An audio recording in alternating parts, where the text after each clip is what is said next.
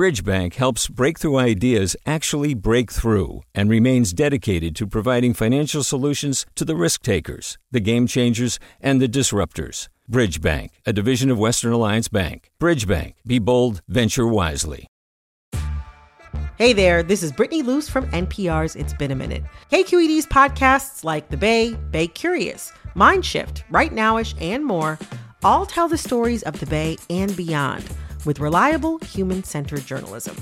They aim to inspire, make you think, entertain, and expand your understanding of the place you call home. Here's how you can support podcasting at KQED.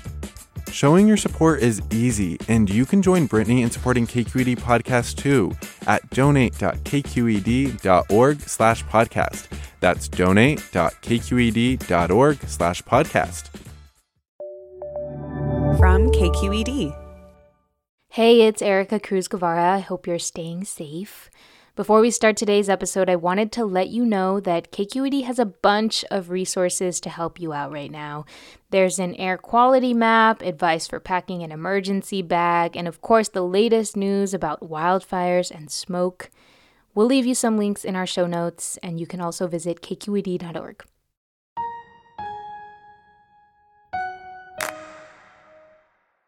Earlier this week, this is how the Bay Area woke up.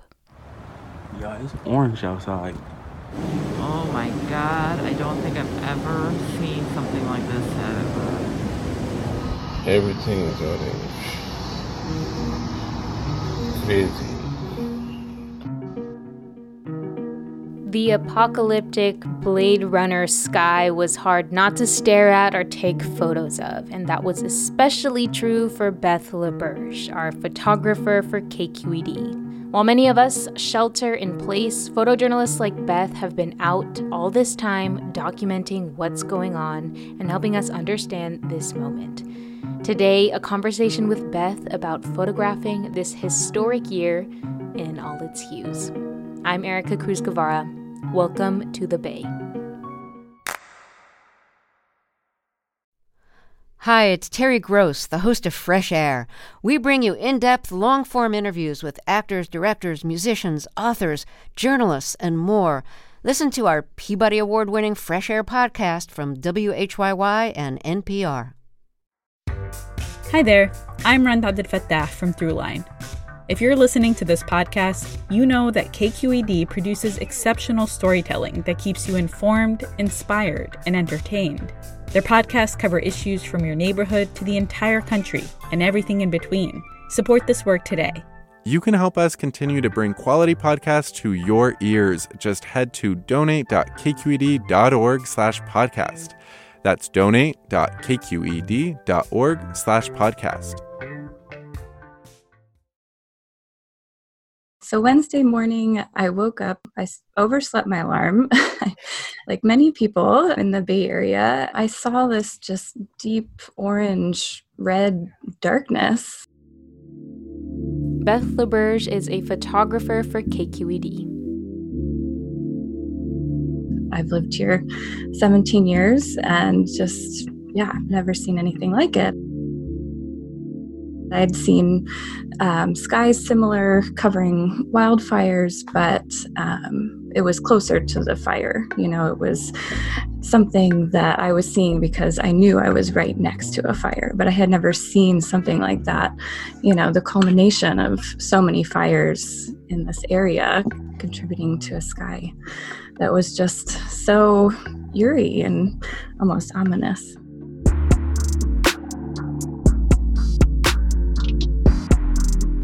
Once I saw what was happening, I needed to get out there immediately. I didn't know if this sky was going to last 10 minutes, 30 minutes. I just ran out of the house, and for some reason I thought I had time to make coffee, but I didn't have time to put sneakers on. I just put these clogs on that these slip-on clogs with the heel, not very practical, but I thought, whatever, I need to get out there right now.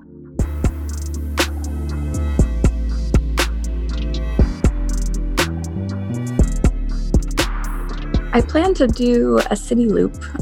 So I started, at Dolores Park, and then I thought, okay, maybe I'll go up to Twin Peaks and see what I can find there. And then once I started to go up to Twin Peaks, it was just, I entered this layer of fog and you just couldn't see anything. I was also thinking about the people that are working every day, the essential workers that are out in this air quality that is often really terrible, especially these past few weeks. And so as I was driving, I did see a postal worker who was taking a video, and I, pulled over, started chatting with him, and ended up photographing him to try to get this perspective of what it's like to not just choose to be outside in that moment, to, have to be outside.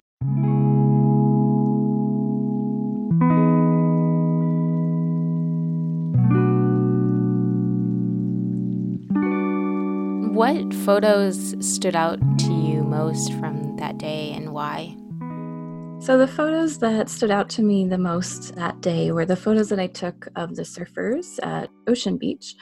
And they, one of them had skipped work and they had to be out surfing because, who knows if they would ever see something like that again. I did have my telephoto lens, and I stuck around to get them, catching waves. And there was one surfer that I caught catching a wave, and it was just, it was coming up into this orange horizon, and I had just never seen anything like that.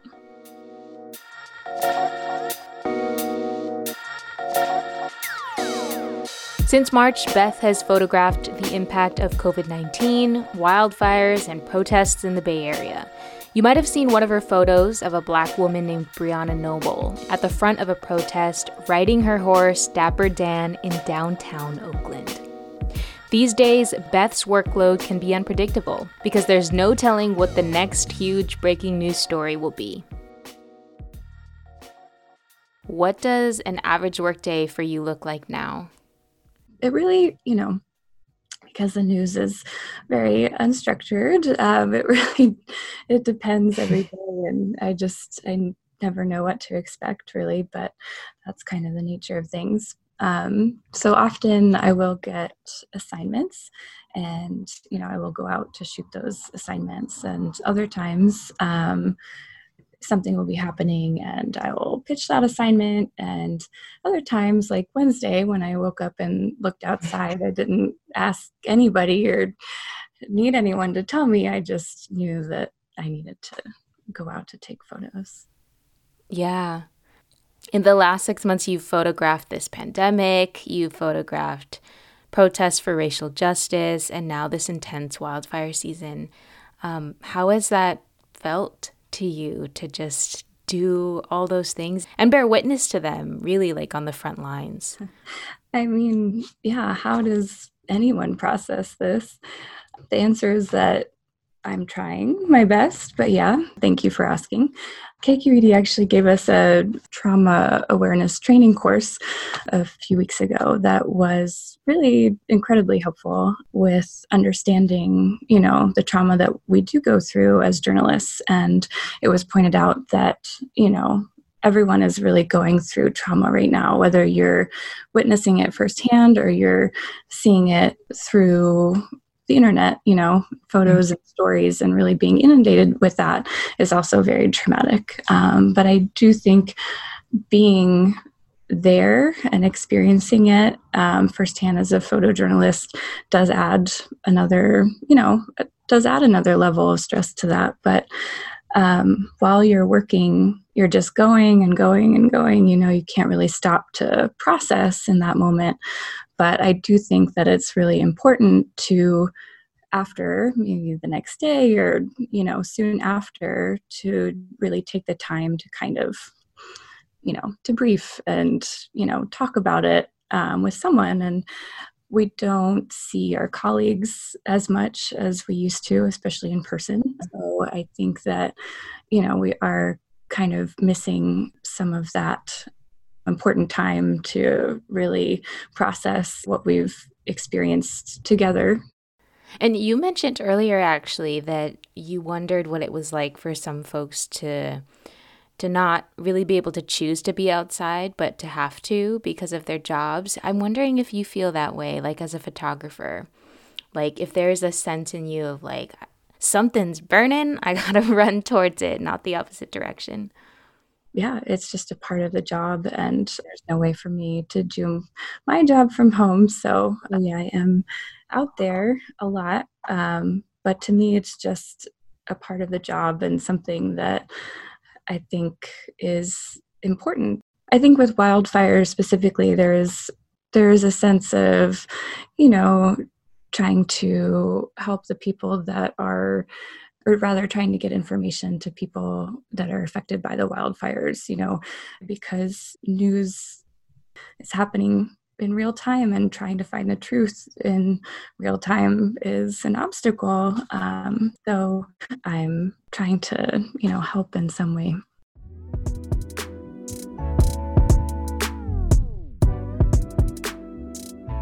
These stories need to be told, and, I'm as safe as possible while doing them. But I'm happy to be out there doing what I'm doing. If I were just sitting at home, I would be thinking, I need to be out there. Beth, thank you so much. Thank you.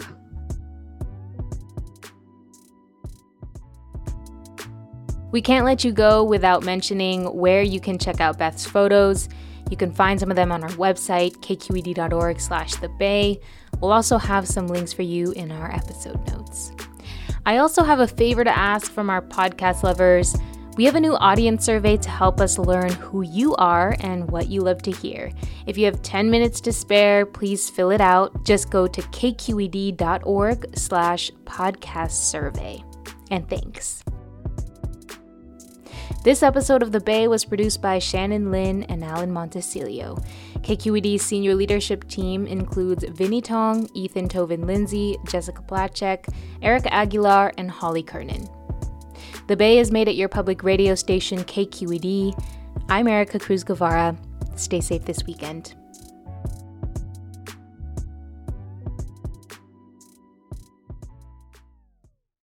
Hi, I'm Sasha Khokha, host of the California Report magazine. Every week, we bring you stories about what connects us in the giant, diverse Golden State. Because what happens in California changes the world. I love this place. We were once seen as like the place to be, California.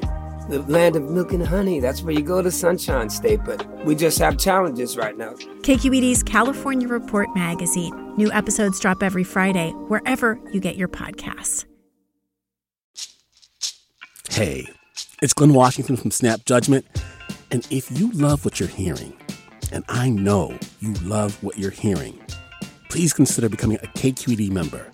You get special access to cool events, behind-the-scenes footage, and so much more. Plus, you'll sleep better at night knowing you did your part for the community you depend upon. It's in you. Please be in it.